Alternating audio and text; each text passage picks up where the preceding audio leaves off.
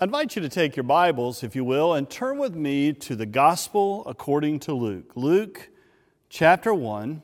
We'll begin at verse 67. Luke chapter 1, beginning at verse 67, where Luke writes, "Then his father Zechariah was filled with the Holy Spirit and spoke this prophecy, 'Blessed be the Lord God of Israel, for he has looked favorably on his people and redeemed them. He has raised up a mighty Savior for us in the house of his servant David, as he spoke through the mouth of his holy prophets from of old, that we would be saved from our enemies and from the hand of all who hate us. Thus he has shown the mercy promised to our ancestors and has remembered his holy covenant, the oath that he swore to our ancestor Abraham, to grant us that we, being rescued from the hands of our enemies, might serve him without fear, in holiness and righteousness before him all our days.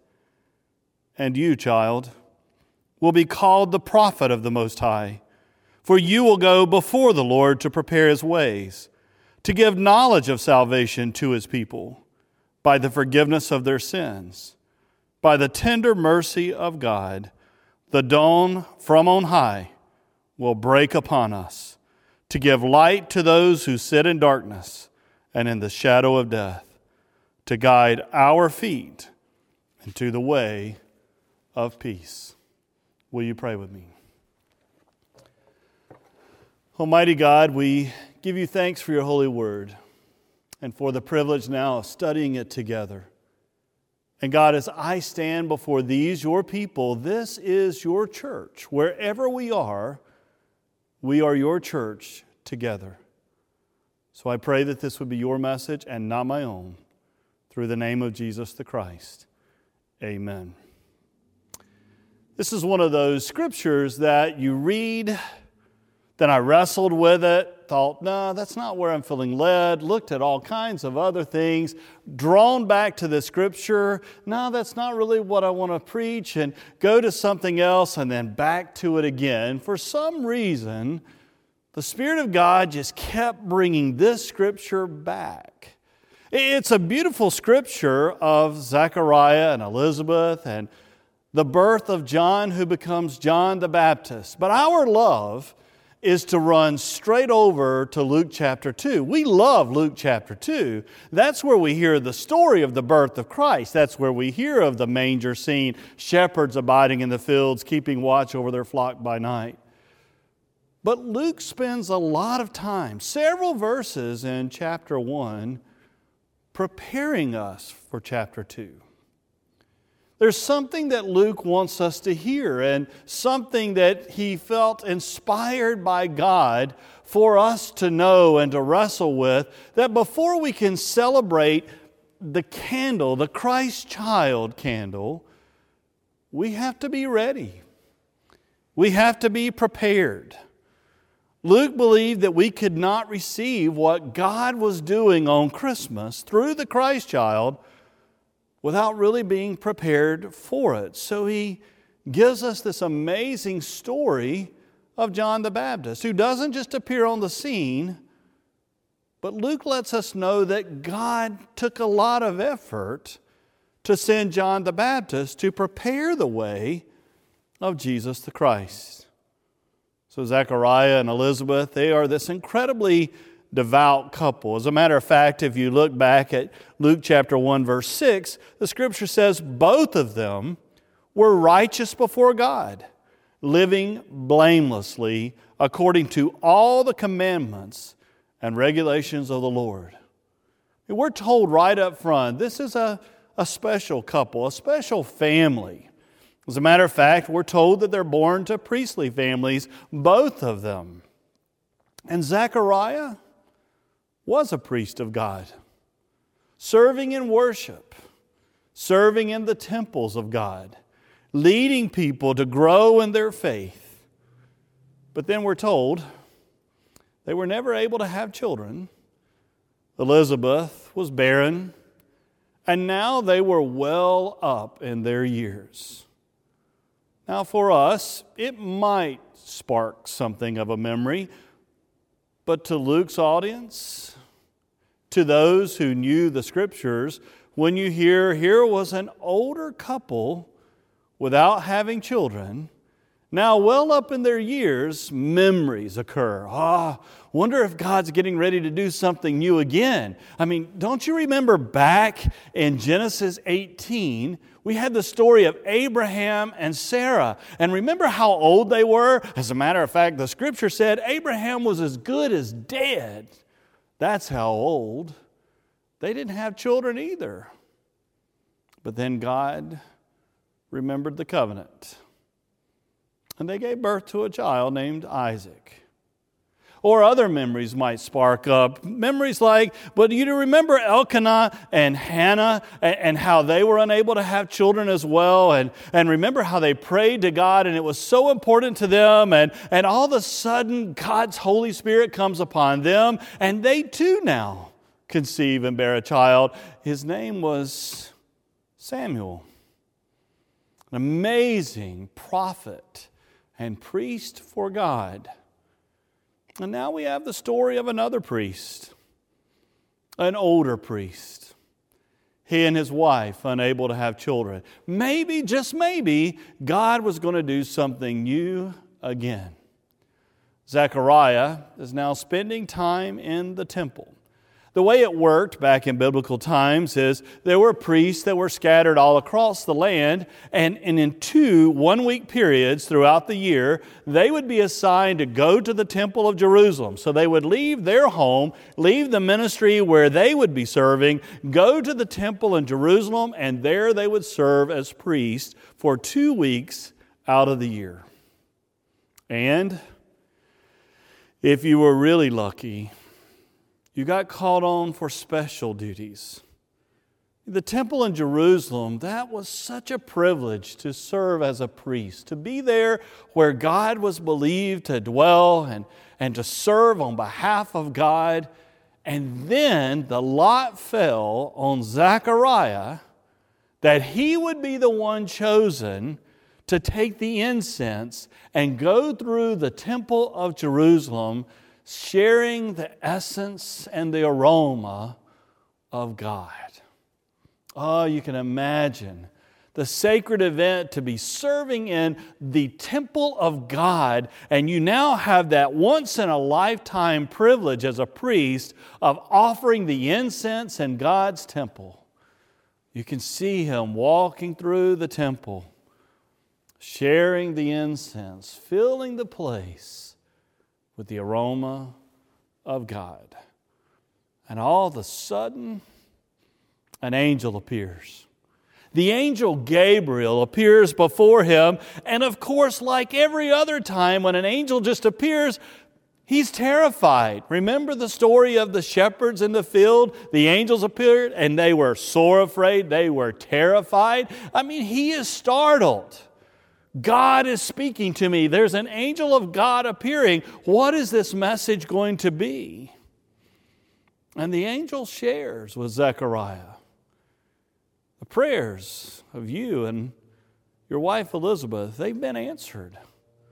Elizabeth is going to conceive and bear a child, and he will be a special child. He'll be set apart. You get glimpses of the Nazirite vow. But not only that, this child, if you go back and read the beginning of Luke 1, he is to abstain at all times from alcohol, not just for a certain period. And it wasn't that was forbidden, but for this kid, for this man to be, he's set apart. He has a calling. He has a purpose. God is going to use him in an amazing way. So his complete focus is to be on God and God's work at all times. You see, the prophets in the Old Testament had shared that the prophet Elijah would return before the Messiah would appear. And now in the temple of God, the angel of God says to Zechariah, and your son will be the one to be the role of Elijah. God is doing something incredible. Zechariah, totally overwhelmed, doesn't know what to make of this. What amazing news. What an event. Is this real? Am I dreaming this? Is this a vision? Or is God really speaking to me? And so he said, how will I know? If you read Luke 1 verse 18, Zechariah said to the angel, how will I know that this is so? For I'm an old man and my wife is getting on in years. In other words, Zechariah is going, I need a sign. I need some kind of a sign that this is true. How will I know? And in the words of Bill Engvall, the great philosopher, the angel says, here's your sign. And all of a sudden, Zechariah is no longer able to speak. Luke 1 verse 20. But now, because you did not believe my words, which will be fulfilled in their time, you will become mute, unable to speak until the day that these things occur. I mean, it's just been announced that your wife will conceive, and you will not be able to speak again until these things have occurred. That enough of a sign for you? And immediately he can't speak. As a matter of fact, when he tries to carry out his priestly roles, he's unable to speak. So he just gestures to the people, and they know he has had an encounter with God. Something sacred has happened. Well, John the Baptist, he's born. And on the 8th day, per the covenant with God, they take him to the temple to be circumcised. And Zechariah is now filled with the Holy Spirit. I want you to catch that too. Filled with the Holy Spirit. That is so important for Luke. It's so important to remember that all of this is a God thing, that God is filling with the Holy Spirit and moving. We heard it with Mary in Luke 1 verse 35. And Elizabeth is filled with the Holy Spirit as well. When Mary comes over and John the Baptist leaps within the womb of Elizabeth, in verse 41 we're told Elizabeth was filled with the Holy Spirit. Simeon will be filled with the Holy Spirit in chapter 2. You'll see it go throughout Jesus, of course, filled with the Holy Spirit. We see it at his baptism and during the temptations. The Holy Spirit. You'll hear it again when you study the book of Acts, which Luke also wrote. The church, in order to be the church that God calls it to be, had to be filled with the Holy Spirit. So Luke tells us, Zechariah, the priest of God, is now filled with the Holy Spirit, and he shares what now is known as the Benedictus. That comes from the Latin word for blessed, and it's used at the beginning of verse 68. Blessed be the Lord God of Israel. And so that's now known as the Benedictus, the blessed, the blessing of God.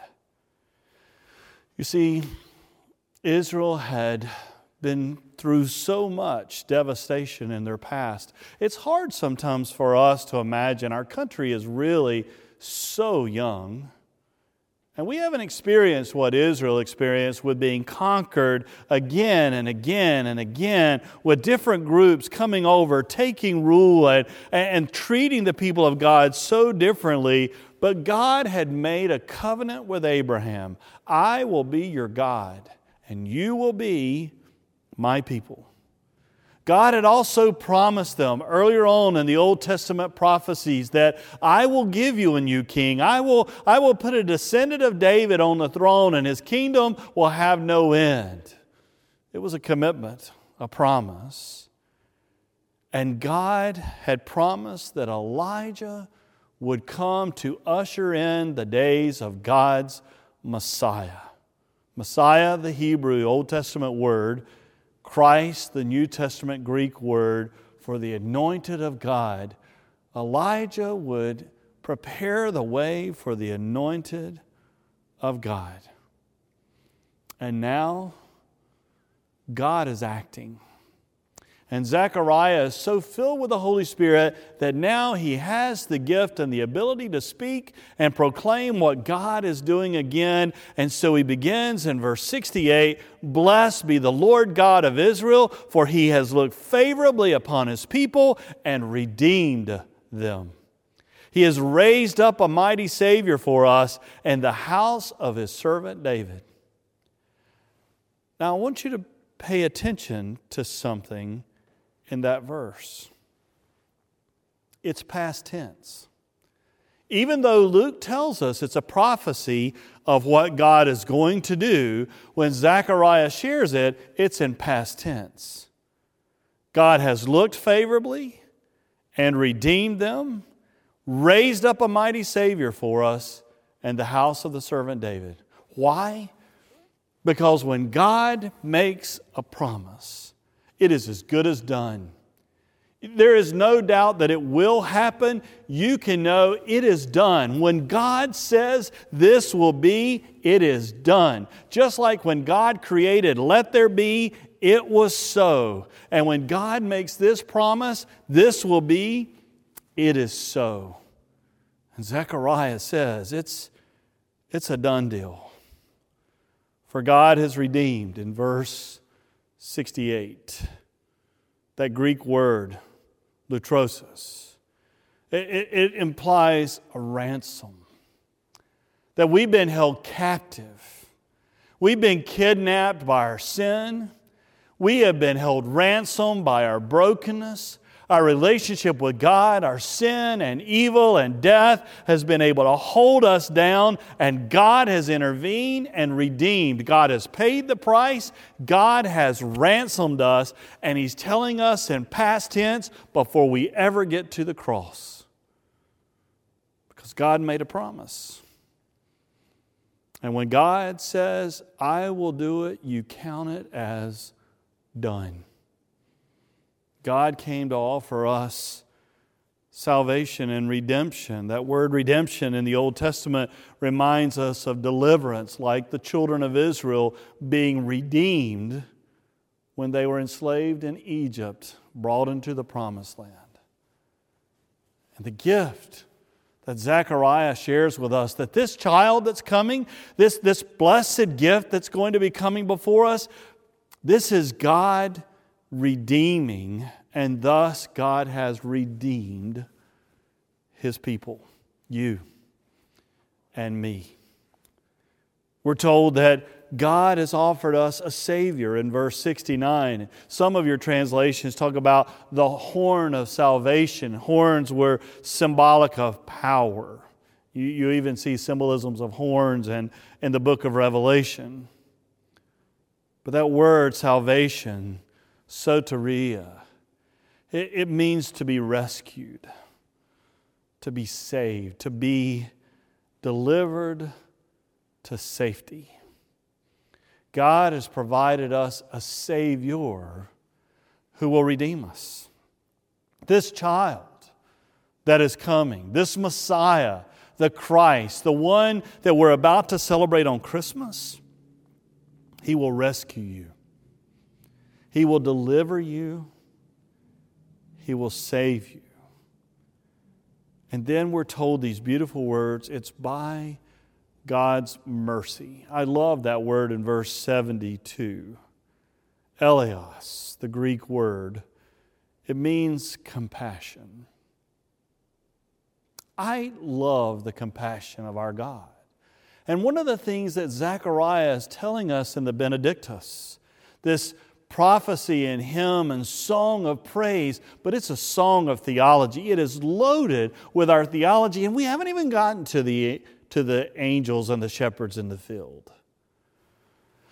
We have a God who's filled with compassion for you. We do not have this God who is so far away, so alien from us, so distant from us, a God who created, wound us up, let us go off to be, but a God who is so intertwined in our lives that we have a God who feels, a God with emotions, a God who relates, and a God who reacts, a God who has compassion. That's why I love John 3:16, as you've heard me quote so many times before, that God not only loves the world, but God so loved the world. And here we're told this is from the abundant mercy, compassion of God. We often refer to that as grace. It's a love that does something. Grace is simply God's love in action, and God chooses to intervene. Zechariah reminds us God remembered His covenant. God doesn't forget you. God doesn't abandon you. You may feel like you're going through difficult and challenging times, but hear the good news. God never forgets who you are. And why does God do all of this? Verse 74, that we, being rescued from the hands of our enemies, might serve Him without fear, in holiness and righteousness before Him all our days. The response to this amazing love and compassion, this intervention of God in our lives, the gift of redemption, the gift of salvation, the gift of a Savior to deliver us, the mercy and compassion of God. How do we respond? We're able to serve and worship Him without fear. Without fear. Freely worshiping and praising our God, serving our God, living a life of holiness where God cleanses us, now that we've been forgiven for our sins, now that we've been redeemed, now that we've experienced the Savior, now that we've experienced the compassion and the mercy of God, we can worship and praise our God in holiness and righteousness, not because of our works, but because of this amazing gift of God. We have been saved by grace through faith, not of works that we can boast. It's a God thing. Zechariah tells us it's a God thing. And then he looks at his 8-day-old son. Now picture the change. It changes at verse 76. Zechariah looks at his 8-day-old son, and he goes, and you, child, you have been called by God to prepare the people of God for this Christ child, for the Messiah, for this amazing thing that God is doing. You are to help the church experience Advent, to help the Jewish faith experience the gift of Advent. You are to prepare them for the arrival of God's Messiah, bringing about the knowledge of this salvation, to share with them the forgiveness of sins, and all of this that comes through faith in Jesus the Christ. He indeed is the light of the world. You hear this in John chapter 1, verse 29. When John the Baptist sees the Messiah, the Christ coming, and the Scripture says the next day he saw Jesus coming toward him, and he declared, Here is the Lamb of God who takes away the sin of the world. We want to run straight to Luke chapter 2, but Luke chapter 1, it's worth spending some time with. God filled Luke with the Holy Spirit and wanted us to hear this message, that important things take real planning. God didn't just drop Jesus, the Christ child, on the scene. It was prophesied in the Old Testament.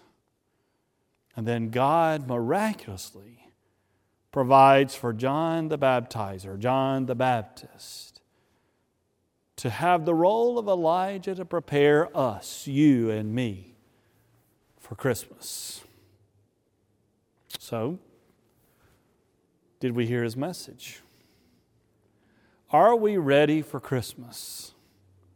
And that's not the answer of the no, I am not. I have so many presents to buy, and then I've got to run here and I've got to run there. I haven't even decorated the house, haven't done that. No, that's not what God's asking us today.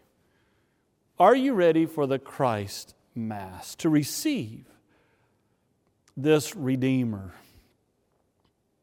this Savior, to experience the mercy and grace of God? The Most High God is intervening in our world to bring about the gift of salvation. Now that's the gift of Christmas. It's God's gift to you and to me. That's why I love verses 78 and 79. By the tender mercy of God, the dawn, the light, the break of day from on high will break upon us to give light to those who sit in darkness and in the shadow of death, to guide our feet into the way of peace. No wonder God spent so much time. That's incredible. And we need to be prepared to receive it. Are we ready for Christmas? Amen.